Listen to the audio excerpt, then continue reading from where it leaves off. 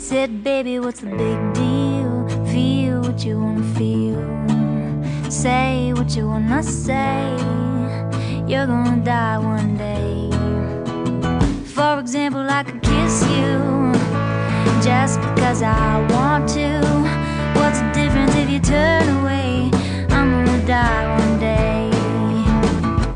Why do you waste your time? Welcome to another edition of Tangentially Speaking with Dr. Christopher Ryan. This is a very special edition. I'm here with Dr. Charles Grob, pronouncing that correctly, right? Sometimes I want to say Grob, but it's Grob. It's definitely Grob. It's definitely Grob. I don't even really, on the drive down here, I was thinking of how I was going to introduce the work you do, but I think I'll just let you introduce the work that you're doing now, because I would probably embarrass you with the superlatives. Yeah, sure. So, I'm a psychiatrist. I'm at Harbor UCLA Medical Center. And I've been interested in studying psychedelic compounds for many years. And over the last 20 years, I've had the opportunity at Harbor to conduct studies with MDMA.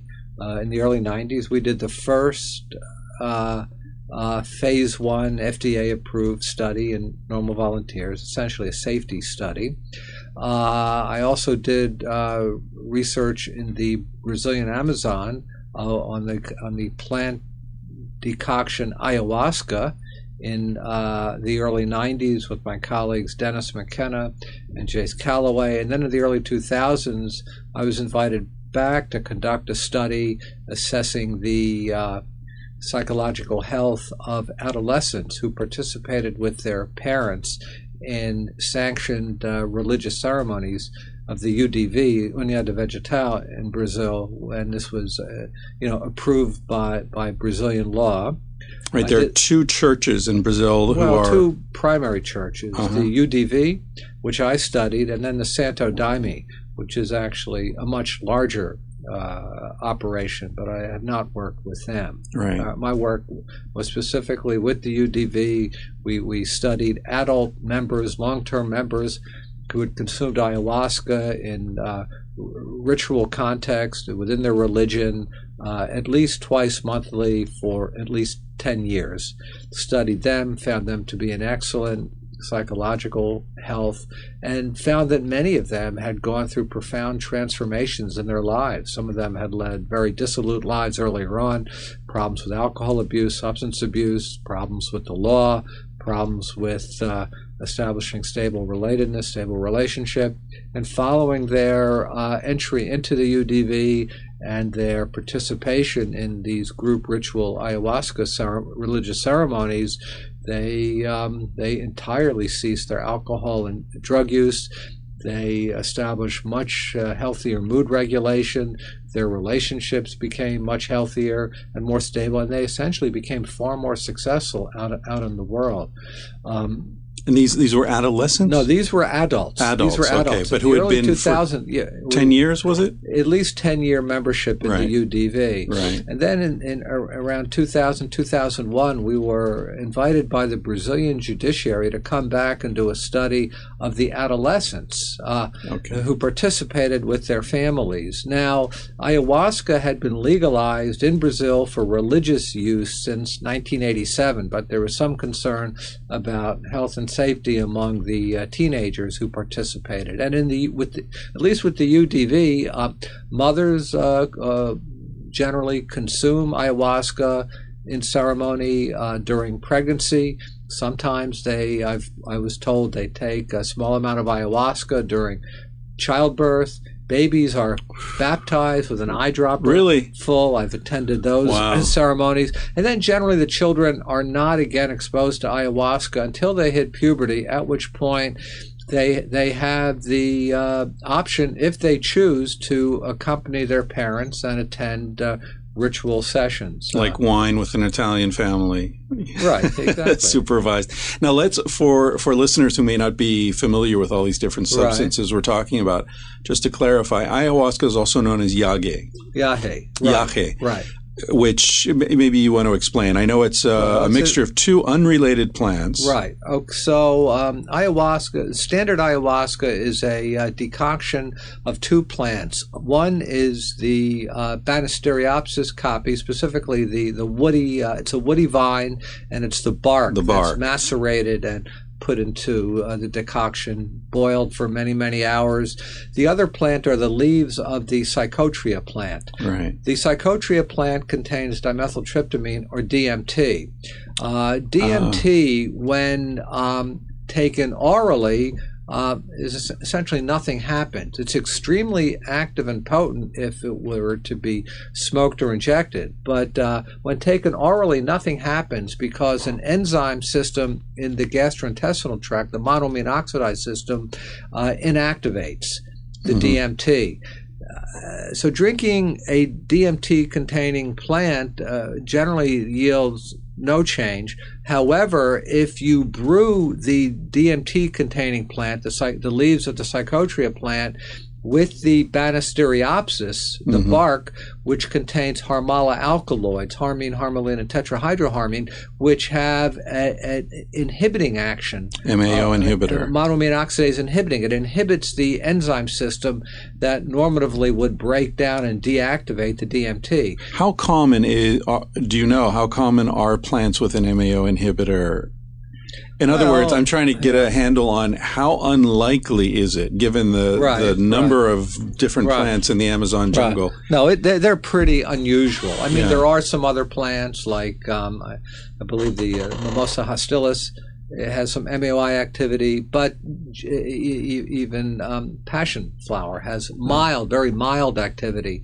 But the Banisteriopsis is quite unique in regards to the quantity of the MAOI acting alkaloids. Right. So, how did the native peoples, because it's been known to the native peoples for millennia. Right. And, what I was told by the UDV members was that, within their church, it was divine intercession. Right. And if you talk, I think, with native peoples or members of the other modern ayahuasca churches, again, you'll hear a story about some kind of divine message being divined by someone of great revealed talent, revelation. Yeah. Now, that's been a little hard for me to accept at face value, but as a Western reductionistic scientist, the way I conceptualize it is that over many centuries,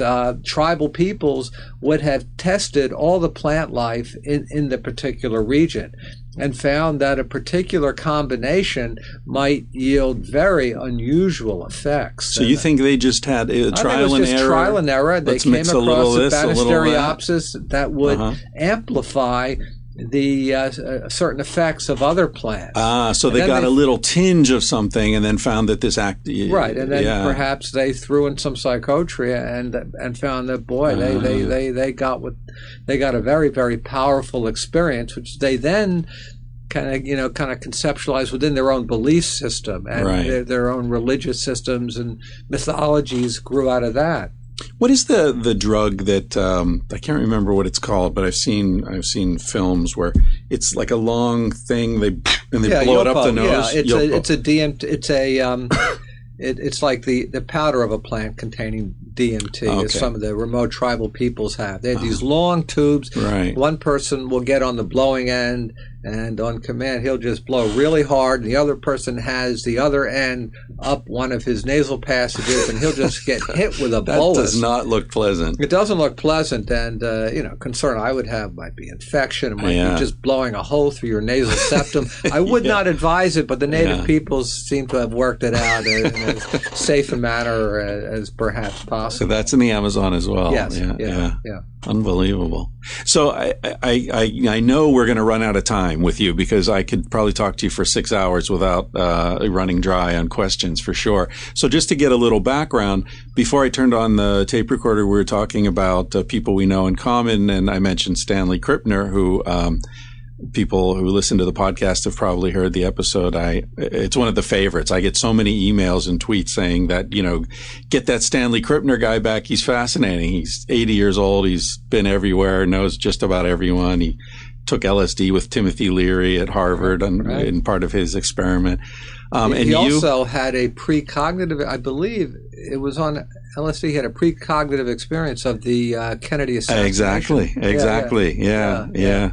And he had another one involving Stan Grof's mother or something like that. I don't remember the details though, but when Stanley and I have traveled together, he doesn't drive, so I always do the driving, and so he'll be telling these amazing stories, and I'm sitting there going, how can I not be taking notes here? You know, I'm driving and I can't take notes.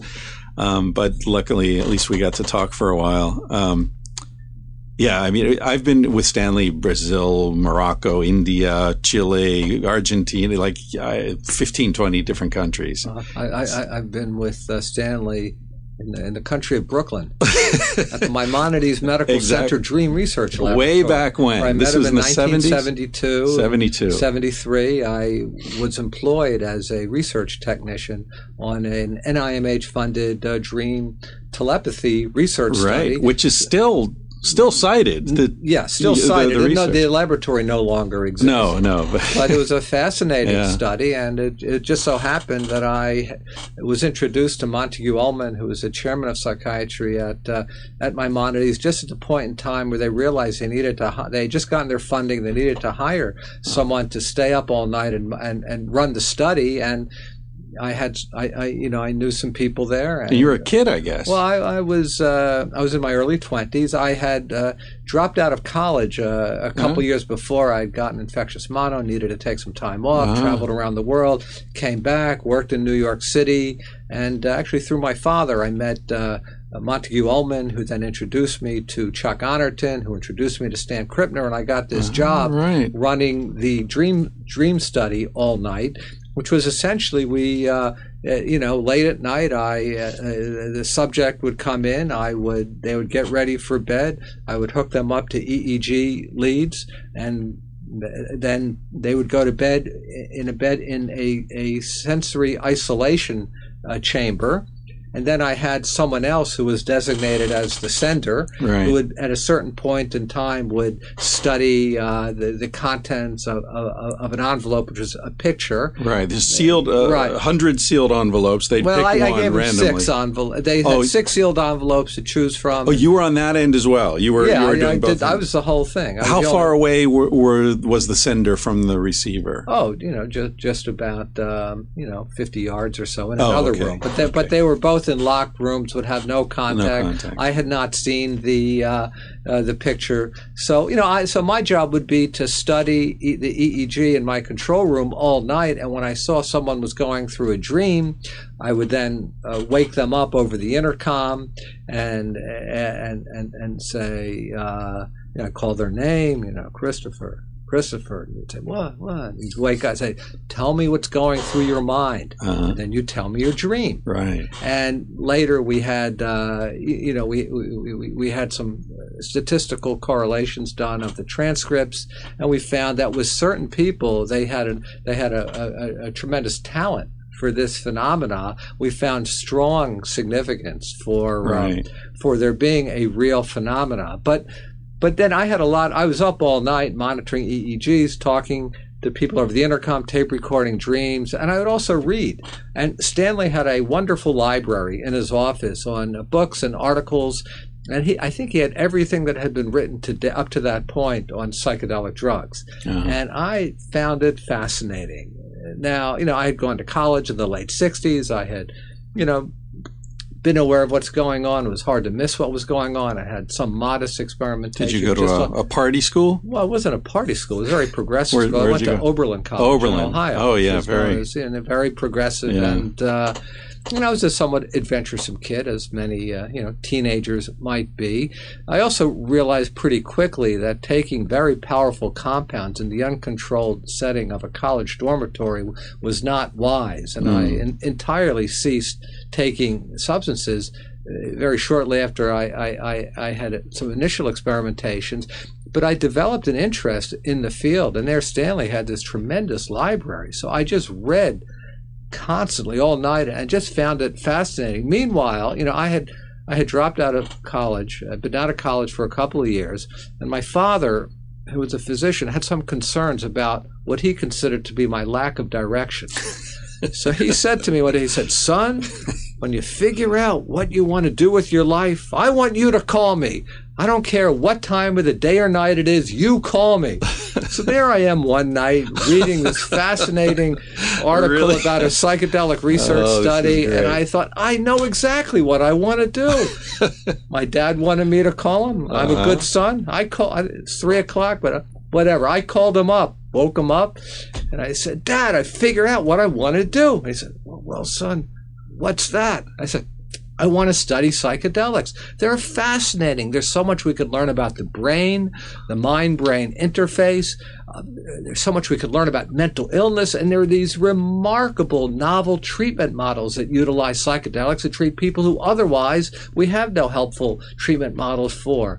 So he thought for a second and he said, "Well, son, there might be something to what you say, but no one will listen to you unless you get your credentials." So at that point, I knew a good dad. I had to go back to school. As much as I didn't want to go back, I went back. I enrolled in Columbia, did all my pre-med, ended up going to medical school, going into my psychiatric training. I went to child psychiatric training. And you held on to it. I held on, even though by the time I got out of medical school in 1979, psychedelics had disappeared. They were off the map. They were virtually taboo, even to talk about. It was as if they had never existed, and as if this very, very exciting history of psychiatric research had never occurred. But I kind of, hung in there, kept accumulating credentials, stayed in academic programs, worked at Johns Hopkins for a while, finished my training there, was on the faculty, and then had an opportunity to come out first to the University of California, Irvine, and then in 1993 I arrived at Harbor, UCLA. And, I was just very fortunate that by the early 90s, the time was ripe to renew these studies. They had been shut down in their entirety by the early 70s. For 20 years, nothing had happened. But myself and a few colleagues around the country who had similar interests and goals, we were able to get a few studies started.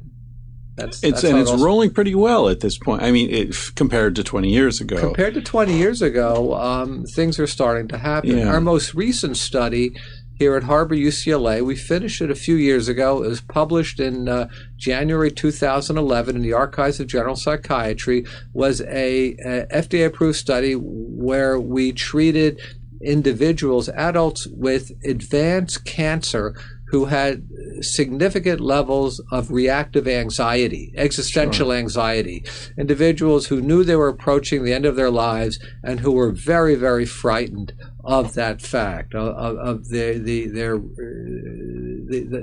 diminished time they had left, and how that, and even the process of death. So looking back on the old literature, starting in the late 50s up to the early 70s, people like Eric Kast, and then Walt Pankey, and then Stan Grof, Gary Fisher, Sidney Cohen, had done some fascinating work treating terminal cancer patients with either LSD or DPT, another tryptamine analog, and found remarkably positive effects on their psychological status. So we were able to make the case to renew that research. We decided to use psilocybin for a variety of reasons, including shorter acting than LSD. We felt somewhat safer, milder, more visual, less likely to induce panic or paranoia,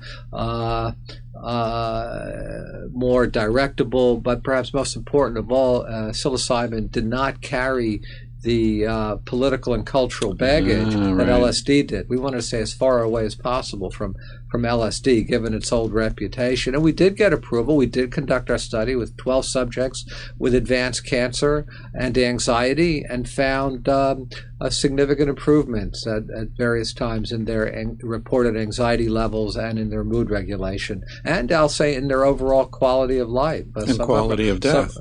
One would think 11 of our 12 subjects have passed away, but the strong consensus from them and from their partners and spouses was that it was a valuable treatment. They had only one active session with psilocybin, another session with a placebo.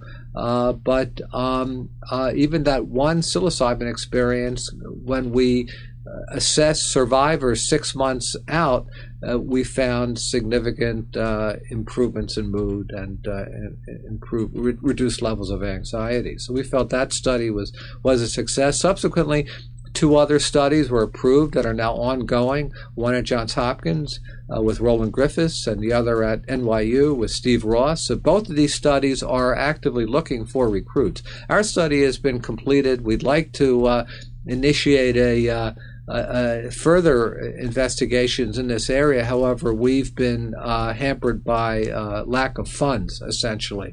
I think we established feasibility. It's possible to get approvals from regulatory agencies.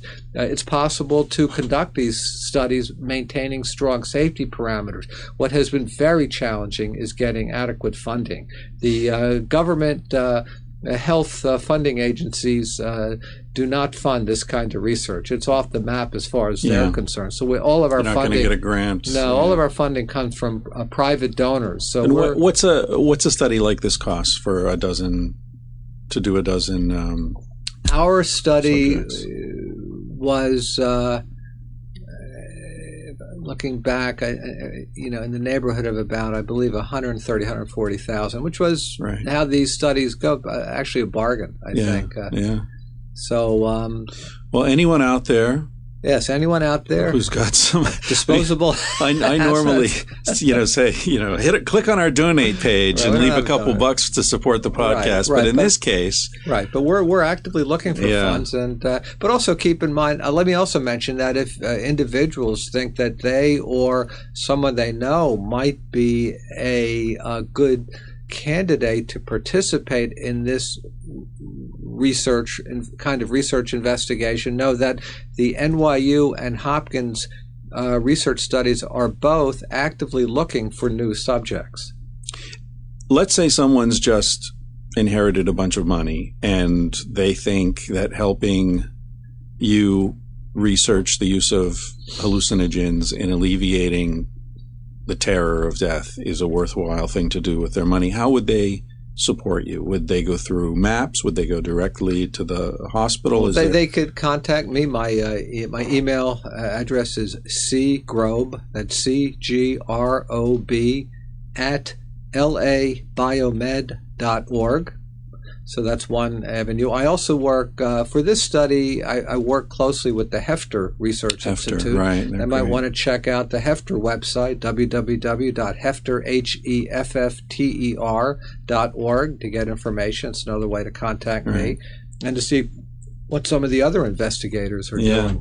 I've worked with MAPS in the past. When I did my initial MDMA study, we also may be gearing up to do another study with MAPS with a clinical patient population with MDMA, but that's still hasn't happened yet, and I'm reluctant to talk publicly until we get our regulatory approvals in line. Understandable.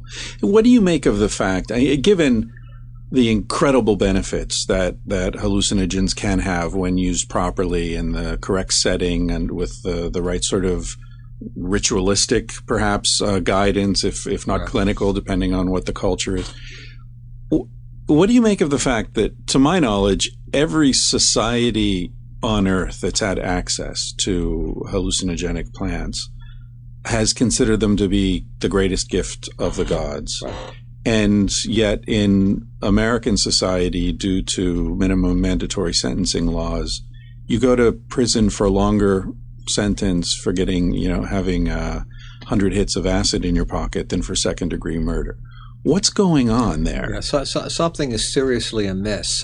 In native cultures, these are always considered to be sacred plants and are only used in ritual contexts. Right. And their use is supervised by the elders, by the healers of society. They're often used to facilitate healing or to help the tribal group. These compounds are never taken for recreational purposes. They're only taken to solidify one's identity as part of the tribal group and to further the needs and survival of the community. Yeah. So it's a very, very different model. In modern civilization, we have we have rampant recreational drug and alcohol use, of all sorts. It's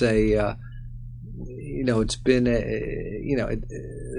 a very really injurious process to enormous numbers of people. We didn't quite understand when these compounds hit the scene in the late 50s, early 60s, that they needed to be treated with special care, that attentiveness to set and setting was critical in regards to outcome, that intention was highly important as well, so that when they were administered in a safe clinical setting to, let's say, a patient by clinicians who knew who had strong ethical standards, who understood the range of effects of these compounds, who knew how to optimally structure safe parameters, we found very positive outcomes and an extremely low incidence of adverse side effects. Both Sidney Cohen and Rick Strassman did studies examining outcomes of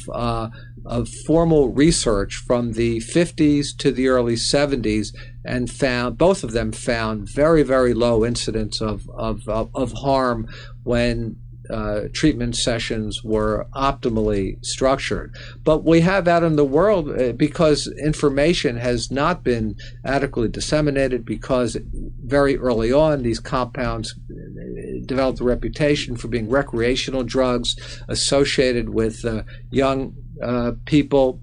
We largely found the Leary. Right. We had the 60 phenomenon when, people like Tim Leary, who actually did some very good work, who was quite had a brilliant mind, quite an innovator. Yet I think he went off the rails somewhat, leading what he saw as a social movement. Right. I think being in the limelight had an adverse effect, and it led to, let's say, an overpopularization and even a trivialization of these drugs, which led to potentially dangerous outcomes. And it also led for a strong, angry counter response by the authorities, who saw these compounds as threats to public health and even to cultural stability, and cracked down very, very harshly. Unfortunately, and a lot of people got caught up in that, and a lot of people were injured. People were injured by taking these compounds in uncontrolled settings. Perhaps they had underlying vulnerabilities to begin with, exacerbated by the context they took it in. That was quite problematic. And then you also had the example you brought up of it, generally very young people who got kind of caught up in the moment, thought it was an exciting area to be involved in, so an easy way to make some bucks.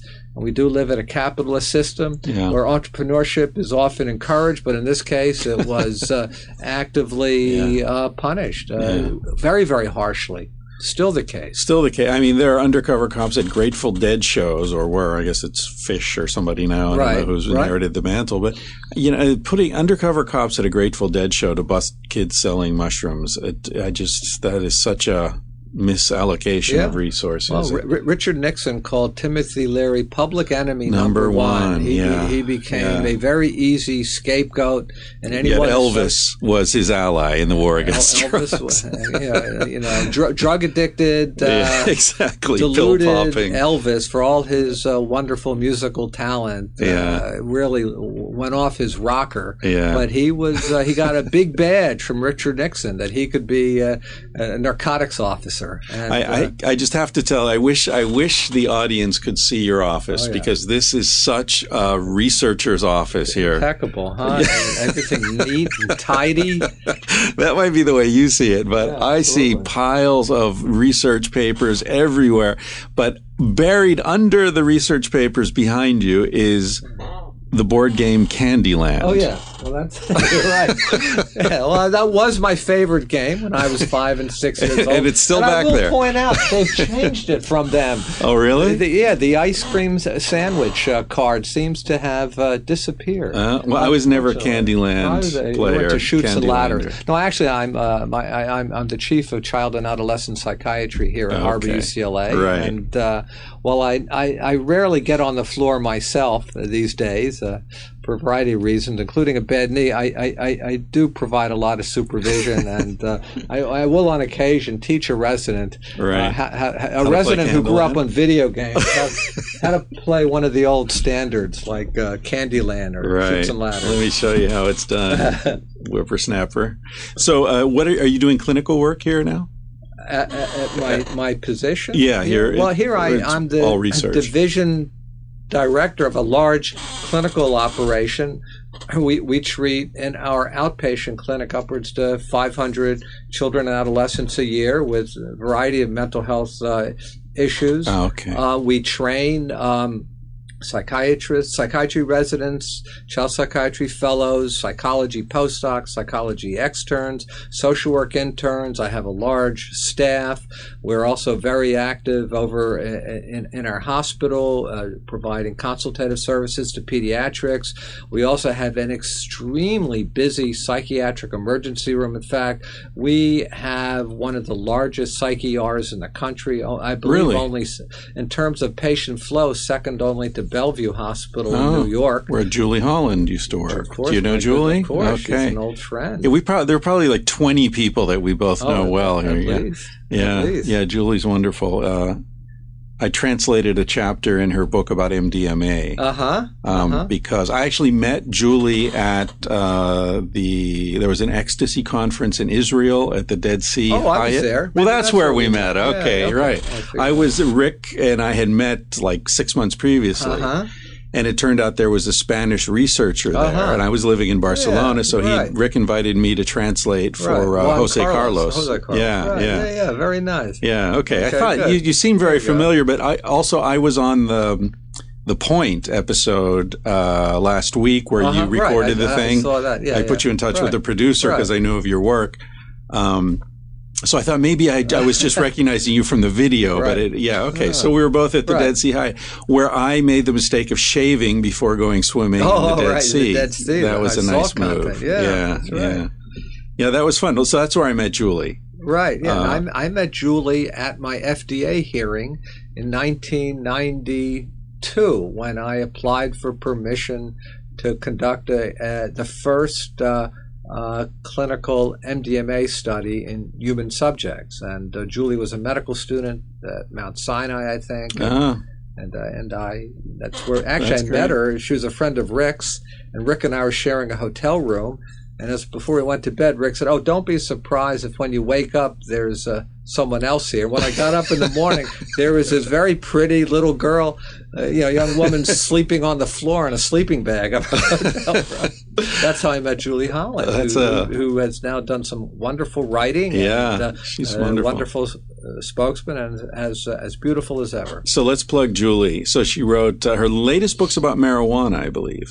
I believe so. I don't remember what it's called, though. I don't know. Something. Well, anyway, look up Julie Holland on Amazon.com. Right. Then she did the previous book that I translated the chapter for was the ecstasy book or handbook guide, or the guy MDMA guide or something like that. I did an interview with her that she put in there. Right. Yeah, she's great. She's in New York, private practice, and she did her book. Weekends at Bellevue. That was sort of a memoir. Her experience in the Bellevue psychiatric emergency room. Yeah, that was very entertaining. So Julie Holland. Okay, so we were both in Israel at the Dead Sea Hyatt. That, to me, in Spain is kind of like being in high school because everyone takes a big break in the summer, and then in September everyone comes back. And so, what did you do over the summer? And That year, I think I won the lottery because, everyone like, oh, I went here, I went there, I did that. Well, I went to an ecstasy conference in Israel. That definitely won everything. So what was you mentioned that you were doing a study in MDMA. What was that about? MDMA, by the way, for people who don't know, is also known as ecstasy. Right. It's not strictly speaking a hallucinogen, correct? No, it's 3,4-methylenedioxymethamphetamine. Structurally, it's kind of has similarities to both mescaline, which is a hallucinogen, and an amphetamine. Uh-huh. So it has a strong amphetamine quality, but it's a very it's described as a very empathogenic drug. Yeah. So individuals have these very strong bonding experiences. They develop a strong facility to articulate feelings. Mm-hmm. Very valuable for people who may be alexithymic or without words for feelings. Oh, really? And then it was thought at one point to be a potentially valuable adjunct for psychotherapy. And proved itself to be, no? Somewhat. I mean, basically the history was, while it was synthesized right before the First World War by Merck in Germany, it was really put on the shelf, not looked at again, briefly in the 50s when the military was conducting their studies of a variety of psychoactive compounds, and then was forgotten again and not looked at or even appreciated for its range of effects until Alexander Shulgin, a prominent Bay Area pharmacologist, synthesized it. And his model was when he synthesized a new drug, he'd take it himself. And with his friends out at the ranch. With a special group of friends. And he thought it had potential as a therapeutic adjunct. Yeah. And he introduced the drug to a number of psychotherapists who he was friends with. And for a while, from the late 70s to the early mid-80s, it was actively used as part of an underground psychotherapy, particularly in California. Right. Then in the mid-80s, it became popular as a recreational so-called dance drug. It was marketed to a young dance culture population. Initially, the name MDMA was marketed as in the underground. The entrepreneur who thought it would be popular to people going to these dances thought he would name it after its most salient psychological feature, which was empathy. But he found in the real world empathy didn't sell, so he took it back to the drawing room and decided to name it ecstasy, even though it's less accurate. Yeah. A descriptor of the subjective experience in empathy, it was far more popular as a saleable commodity. Yeah. So it became very popular among young people, and inevitably, some young people had some serious health issues. There were some fatalities, particularly from an overheating phenomenon, which would be exacerbated by taking it in a context of vigorous exercise like dancing, poor ventilation, lack of hydration. So there were some fatalities. There was also a neurotoxicity controversy, which eventually petered out because, by and large, the research backing it up was seriously flawed. At Johns Hopkins. Some of that was at Hopkins. Was it Ricarte? Ricarte, yeah. Right, who used amphetamines, actually. Well, that was a whole other story, that the neurotoxicity, the preclinical research neurotoxicity group administered what they said was MDMA to monkeys. And, of course, I think there are ethical issues about using monkeys for these experiments in any event, but they would administer massive dosages to the monkeys.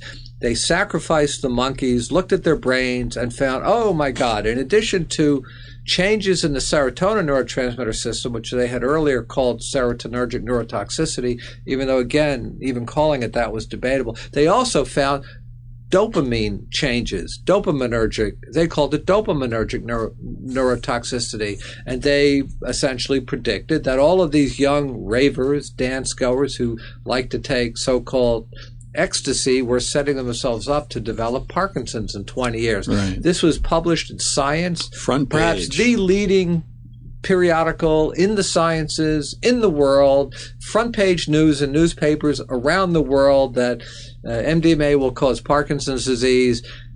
And then a year later, in a back page of Science, there was a very tiny little paragraph that said, retraction. Yeah. Whoops. Yeah. It wasn't really MDMA we gave the monkeys. It turned out to be methamphetamine. And how that came to be the case, I have no idea, but it's just an example of how seriously flawed much of that research was. So I think that issue has faded away. There are some very real dangers with ecstasy, not the least of which is you have no idea what you're taking when you take ecstasy. There's so much unreliability with drug substitution.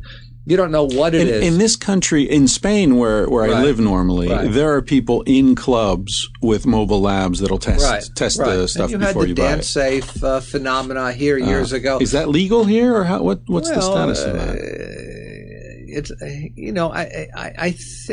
I haven't heard that much about drug testing going on at these events. In fact, I mean, I'm aging on. I'm not aware of a lot of what's going on among young people, but I don't hear as much about so-called raves or mass events where kids will dance into the wee hours. What about Burning Man? I wonder if Burning Man is something else. Labs although I would caution people about taking MDMA in a very, very hot climate where you may have serious limitations on water. Right. That could be very dangerous. Right. So I'd be very cautious. Even if you know, I mean, I speak at medical school sometimes, and I've often talked about drugs. And one of the main questions I get, I'm sure you've received it a million times, is MDMA dangerous or not? Right? And my answer is exactly what you just said. First, you don't know if it is MDMA. That's a whole, if it is, then that's a conversation. Right. But what you're getting in a club, who knows what it is? Right. You don't know. And a lot of times what they're mixing into it is really nasty stuff. Right. And, there have been a number of malignant hyperthermia deaths attributed to so-called ecstasy, where your temperature can just shoot up to 105, 106 degrees Fahrenheit, lead to kidney failure, liver failure, seizures, and death. And there are not that many of those cases, but each and every one is horrible, tragedy, and preventable, and extraordinarily regrettable. But I forgot where I was going with that. Oh, like the MDMA. If we can cut everything. Too much MDMA. I lost my train of thought. Where was I going? Yeah, you were saying that there are these deaths from hyperthermia. Yeah. So what we attributed to ecstasy. Yeah. So there have been a number of deaths attributed to ecstasy, hyperthermic deaths. It turned out. The drug turned out not to be MDMA, but rather another drug, paramethoxyamphetamine, or PMA, considered to perhaps be the most potent amphetamine known. So it gets, people are aware that a kid took ecstasy. Right. The kid had a fatal outcome. It's presumed to be MDMA, but with a number of these deaths, it was not MDMA. It was PMA, which is an entirely different compound. So what do you think is the therapeutic potential for MDMA? Do you think it's significant? Well, over the last 5 or 6 years, there have been some very interesting research going on in Charleston, South Carolina, by a psychiatrist named Michael Mithofer, working together with MAPS. They've developed a protocol treating individuals with chronic refractory. Refractory means it hasn't responded to treatment. So chronic refractory post-traumatic stress disorder, or PTSD, and they're finding, very impressive results in regards to the amelioration of the PTSD symptoms that do seem to sustain over time. They're expanding their study. They're developing a new wing for the study in Boulder, Colorado. I believe they're also trying to establish something in Vancouver, Canada, as well as in Israel. So I think Mike Mithofer and his group have made a strong case that MDMA, when taken under optimal conditions with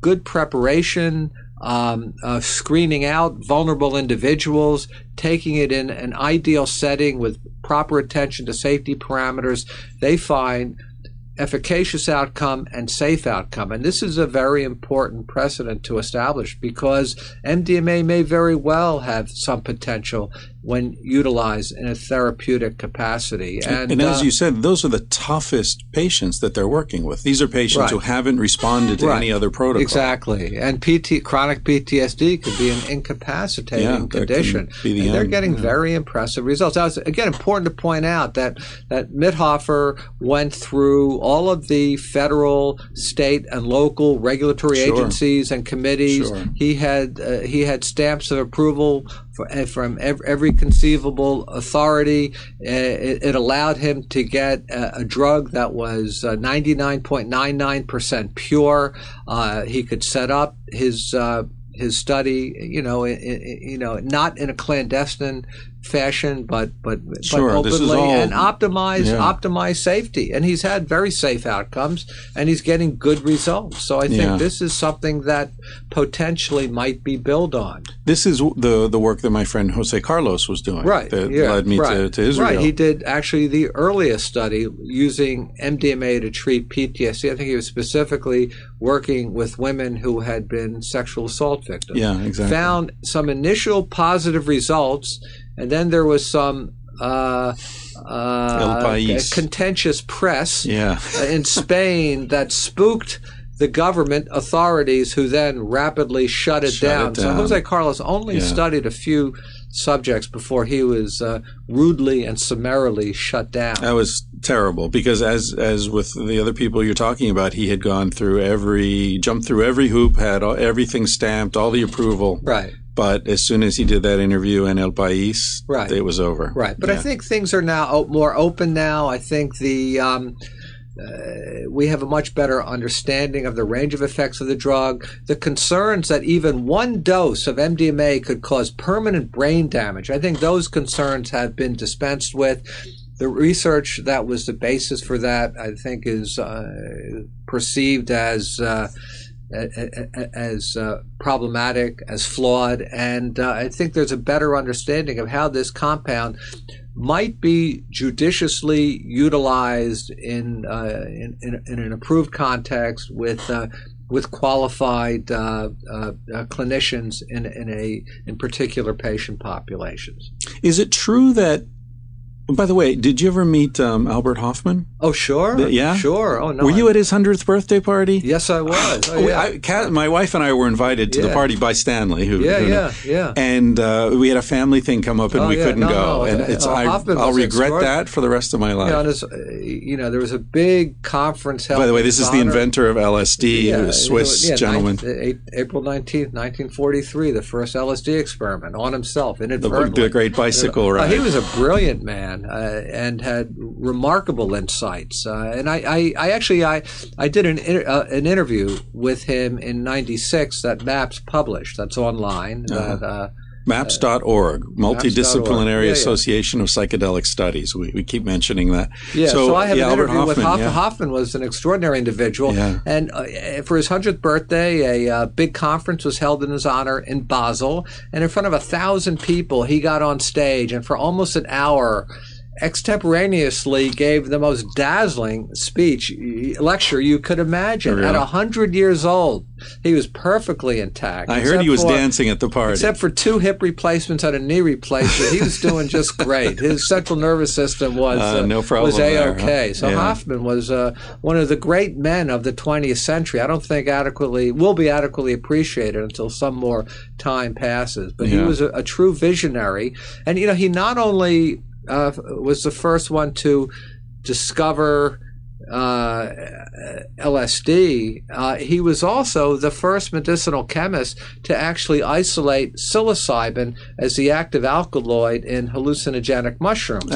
When R. Gordon Wasson first, it was not believed that hallucinogenic mushrooms even existed by the mid-50s. It was thought to be myth, or perhaps some confusion with peyote. And then Wasson, who was an Wall Street banker, he was the vice president, I think, at J.P. Morgan. Right. He married a Russian woman right. who loved mushrooms, and they got into this whole thing about mushrooms and world culture. And then he heard from a friend, Robert Graves, the great British scholar and writer, that there might be an extant mushroom cult among the indigenous people in the central highlands of Mexico. In Oaxaca, so right? Wasson organized an expedition, which is very, using jeeps and then mules to get in this totally remote area. Was introduced to a Mexican healer who used mushrooms, Maria Sabina, and she invited him to attend a velada, or a healing ceremony. And then, which was written up, Wasson wrote up his experiences in that preeminent medical journal, Life magazine, and was published May 13th, 1957, but it was a great story, had great pictures. Yeah. And Timothy Leary read that, and it led to his first psychedelic experience. But Wasson returned from Mexico with samples of the mushroom that Maria Sabina had given him. He sent them to the leading medicinal chemists around the world to discover what the active chemical was. None of the chemists could isolate the active alkaloids until Hoffman took a crack at it. So another accomplishment of Albert Hoffman was that he was the first one to isolate psilocybin and then psilocin from mushrooms. The LSD discovery was by accident, right? That was total serendipity. Yeah, he was working with Ergot. In 1939, he developed a number of analogs of ergot. He was looking for ergot, by the way, which is a mold that grows on rye. Is that correct? Right. Yeah. And that may have been involved in the ancient Greek rites of Eleusis, the ceremonial sacrament, the Kakikion. Hoffman and Wasson and others theorize that it may have been a fungus growing on, a claviceps fungus growing on the rye plant. And also associated with the witch burnings and the what was it called? The freakouts, the occasional freakouts. There was some, I read somewhere somebody had studied the rain patterns and found that the rye that was in storage was more likely to have been growing. Massachusetts? No, in medieval Europe. Oh, in Europe. Oh, yeah. And Sure. They found, there were claviceps infestations of grain that there was one condition caused by claviceps that St. Vitus dance. St. Vitus dance. I think it was called, where individuals would become delirious and danced, and it was a vasoconstrictive compound, meaning it caused intense constriction of blood vessels to the point where they would become gangrenous and would, you see the old etchings of St. Vitus dance, you see the townspeople dancing around craved, some of them ripping off the arms of others. So it's a different claviceps than the claviceps perhaps involved with lysergamides. Yeah. But Hoffman was interested in this compound. He was looking for a new drug that could cause vasoconstriction or perhaps uterine constriction. He isolated a series of lysergamine. He named, they're all LSD 1, 2, 3 all the way up. LSD 25 was one of those that he isolated in 1939. He put it up on the shelf and didn't do anything with it until 1943, when he says he had what he called a presentiment. That was his term, presentiment, that he ought to go back and look at that 25th compound in the series. So he synthesized some more, just kind of working with it in the lab. But he had a cut on his hand, and presumably some of the compound got through the cut and into his blood system and activated his central nervous system. And on the way home from the lab, he realized he was having a very, very unusual experience. Bicycle, right? On his bicycle, the famous April 19th bicycle trip. Or was it April 16th? I think April. Right. So no, on April 16th, he had this accident. April 19th, he measured out what he considered to be a minuscule dose, right. To 250 micrograms, which he thought would be completely inactive. But you got to start with a low dose. And that's like double. Well, LSD has incredible potency. So 250 mics is a very powerful dose. So so April 19th was a bike ride going home. By the time he got home, he told his wife to call the doctor because he felt he was going crazy. He was having very weird. So he made it home. He made it home. I always thought he crashed in a field of flowers somewhere. No. He made it home, got into bed, and said, "I'm dying. Something's horrible is happening. Call the doctor." Right. But by the time the doctor got there, he was in an ecstatic reverie. He was having beautiful, the hallucinations, the visual phenomena had gone from dark and horrible and oppressive to bright and beautiful, and he stopped resisting. Transformative. He opened up to the experience and thought, "Wow, do I have something here?" So he worked for Sandoz. He introduced this to psychiatric researchers at Sandoz, who initially sent the compound around to psychiatric investigators, suggesting that they try it on themselves because it was a psychotomimetic drug that could induce psychosis, so they could have a many-hour psychotic experience and therefore learn more about the inner experience of their patients. Which I have to say, I find that very beautiful, and very reminiscent of shamanism. Yeah. Because, in shamanism, as you know, I'm sure, it's the shaman who generally takes the drugs. That's right. Sometimes the patient doesn't take the drug at all. It's the shaman, having the visionary experience, and in that experience learning about what ails, what the diagnosis is, and what ought to be done to treat that patient. To go between the worlds and find, so here's a psychotomimetic drug. They suggested the doctors take it. After that, a psychiatrist in England in the early 50s named Sanderson started to administer low dosages to patients, and the prevailing treatment model in those days was psychoanalysis. He found that the psycholytic model of low-dose administration would loosen up thinking of patients and allow them to more ably, freely associate and engage in their issues that had brought them into treatment, and many of them felt afterwards they felt a tremendous relief and a diminution of their problematic symptoms. Later on in the U.S., psychiatrists, here in the U.S. we always go for more, the bigger the better, so they started to administer much higher dosages and created the psychedelic model and found it more effective in serious mental illness, including, let's say, serious alcoholism and drug addiction, obsessive compulsive disorder.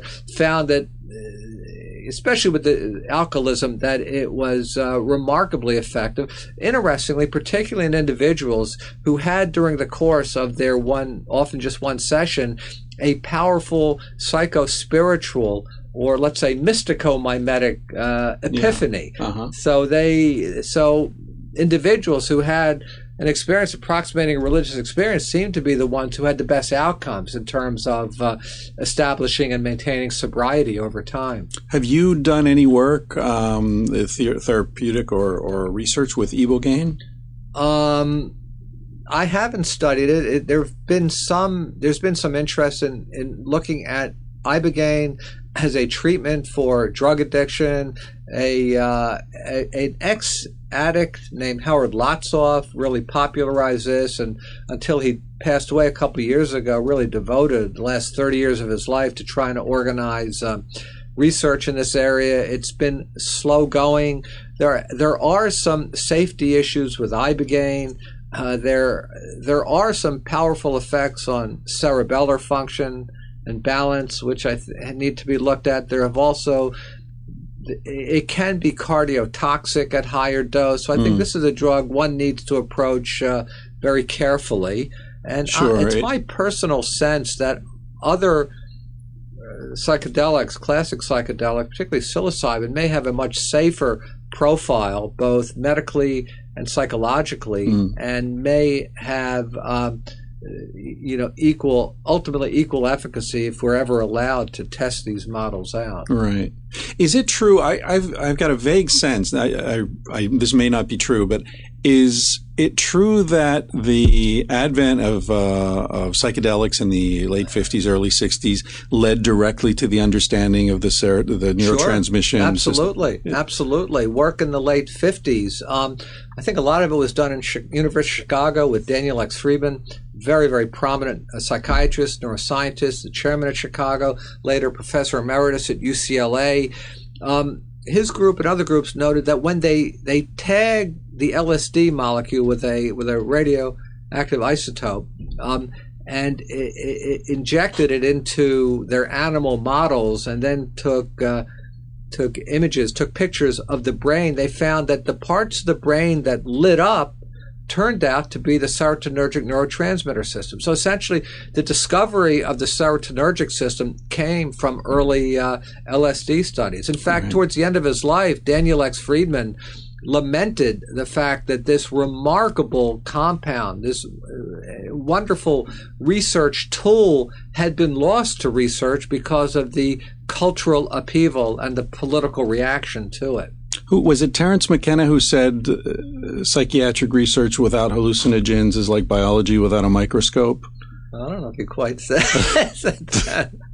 I don't know. Terence, not Dennis. Dennis is more guarded, of course. Dennis is one of my best friends. Wonderful guy. That's what I'm saying. He would be less hyperbolic. Dennis is more circumspect. That's the word what he might say. Also, I will also say that number one, Dennis tells me that some of Terence's best ideas were actually Dennis's ideas originally. And I also want to plug my good friend Dennis McKenna's new book, his memoir, which is fantastic. One might not realize Dennis is a gifted writer, and he's got a great story to tell. So he's written a book. It's called The Brotherhood of the Screaming Abyss, My Life with Terence McKenna, by his little brother, Dennis McKenna. Yeah. A wonderful picture on the cover of the two when they were kids. Dennis was about 4, Terence was about 8, looking out over the edge of a canyon. Dennis with his little binoculars, and Terence looming above him, resting his chin on the top of Dennis's head. It's a beautiful, beautiful picture, and a wonderful book. So I'd certainly plug that. Good. Well done. Listen, I know you've got to get home. It's been a long day. Is there anything? What about? Do you have any books you want to plug? No, I can plug. I have books. Plug away. Plug away. So one book is Hallucinogens: A Reader, published by Putnam Tarcher. Copyright 2002. Is this an academic survey or what? It's got a number of my own academic articles. I've got besides the intro and my interview with Albert Hoffman is in there. I also have 3 articles. One is a history of psychiatric research with hallucinogens. Another is on the psychology of ayahuasca. And the final is Deconstructing Ecstasy, the Politics of MDMA Research. Beyond that, I have articles more for written for a popular audience, written by people such as Ralph Metzner and Rick Strassman, Stan Grof, Myron Stolaroff, who passed away just a couple of weeks ago, Sasha and Ann Shulgin. Speaking of Sasha Shulgin, I know Sasha's at home getting home care, and I remember there was a drive to raise some money to help out with that. Yeah, Sasha is quite ill. Yeah. So is Anne. Sasha, by the way, who reinvented MDMA. Remarkable pharmacologist who really rediscovered MDMA and kind of discovered that it had a therapeutic application. He's seriously ailing at this point. They have some financial issues, and they're quite open to accepting donations and gifts, and they could be contacted through the Erowid website, I would think. EROWID.org. Also a wonderful website in and of itself in regards huge font of information. Tremendous bank vault of information. And has been for years. I remember consulting that 15 years ago, probably. Those guys have done a great job. Unbelievable. Yeah. And so my other book I'll mention, Higher Wisdom, Eminent Elders Explore the Continuing Impact of Psychedelics. It's a book of interviews I co-edited with Roger Walsh, who's a professor of psychiatry at UC Irvine. Yeah, I know his work. I don't think I've met him personally. So we interviewed many of the luminaries. He wrote a book about shamanism, didn't he? Yes, he did. The Shaman's Doorway or something like that. It was a very good book. Roger's a good friend, old friend.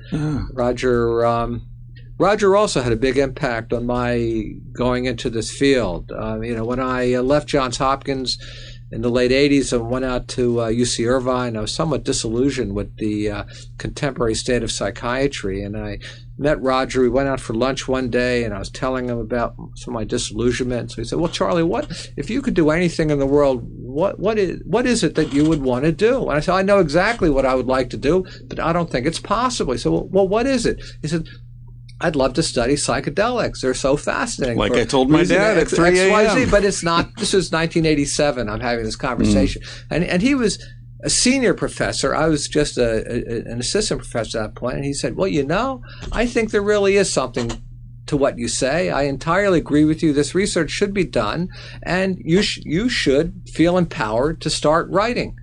Which I did, along with a friend of mine and with Roger. We wrote a few articles and started to put together our first protocol. So it kind of came together Fantastic. as a team effort, and certainly Roger's encouragement was a big factor in getting this whole process going.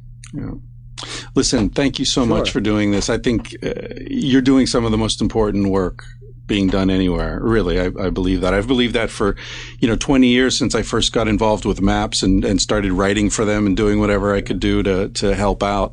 I think people will look back on this period and be amazed at how difficult it was and how courageous people like you were. Well, finally, things are getting off the ground. I think a whole new era is opening up. I think there really is a very positive future for research with psychedelics, and I think we're just at the beginning, ready to launch this. To learn more about what's on the horizon, check out the Hefter website and also the MAPS website, and I think there's important information.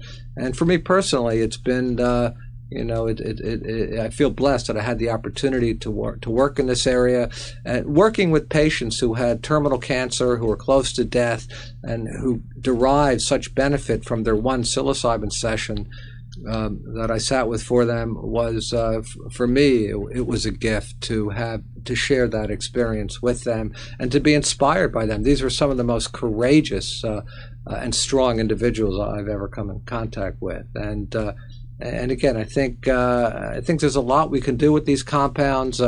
Modern psychiatry is very helpful in a lot of respects, but it does fall short. And I think this is a research model that needs to be looked at very seriously and is rich with potential. And after many decades of quiescence because of the turmoil and upheaval of the 60s, our culture is finally at the point where I believe we can maturely and responsibly re-examine the potential of these compounds to help the human condition. Fantastic. Thank you, Chris. Dr. Charles Grob, modern day shaman. Good talking with you. You too.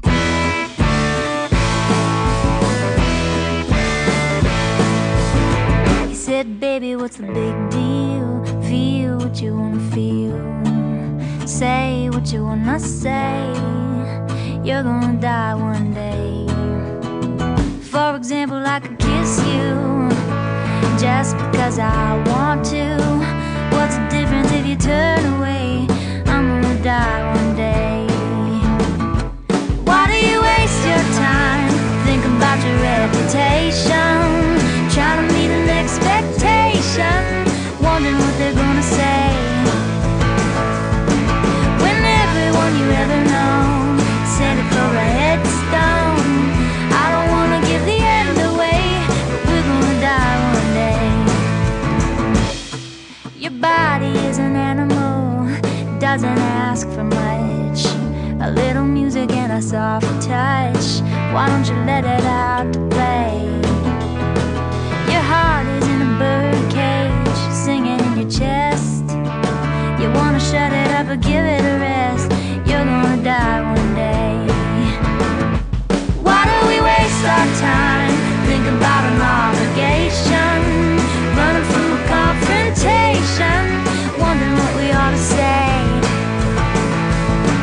When everyone we ever known said for a headstone. I don't wanna give the end away, but we're gonna die one day. We're gonna die one day.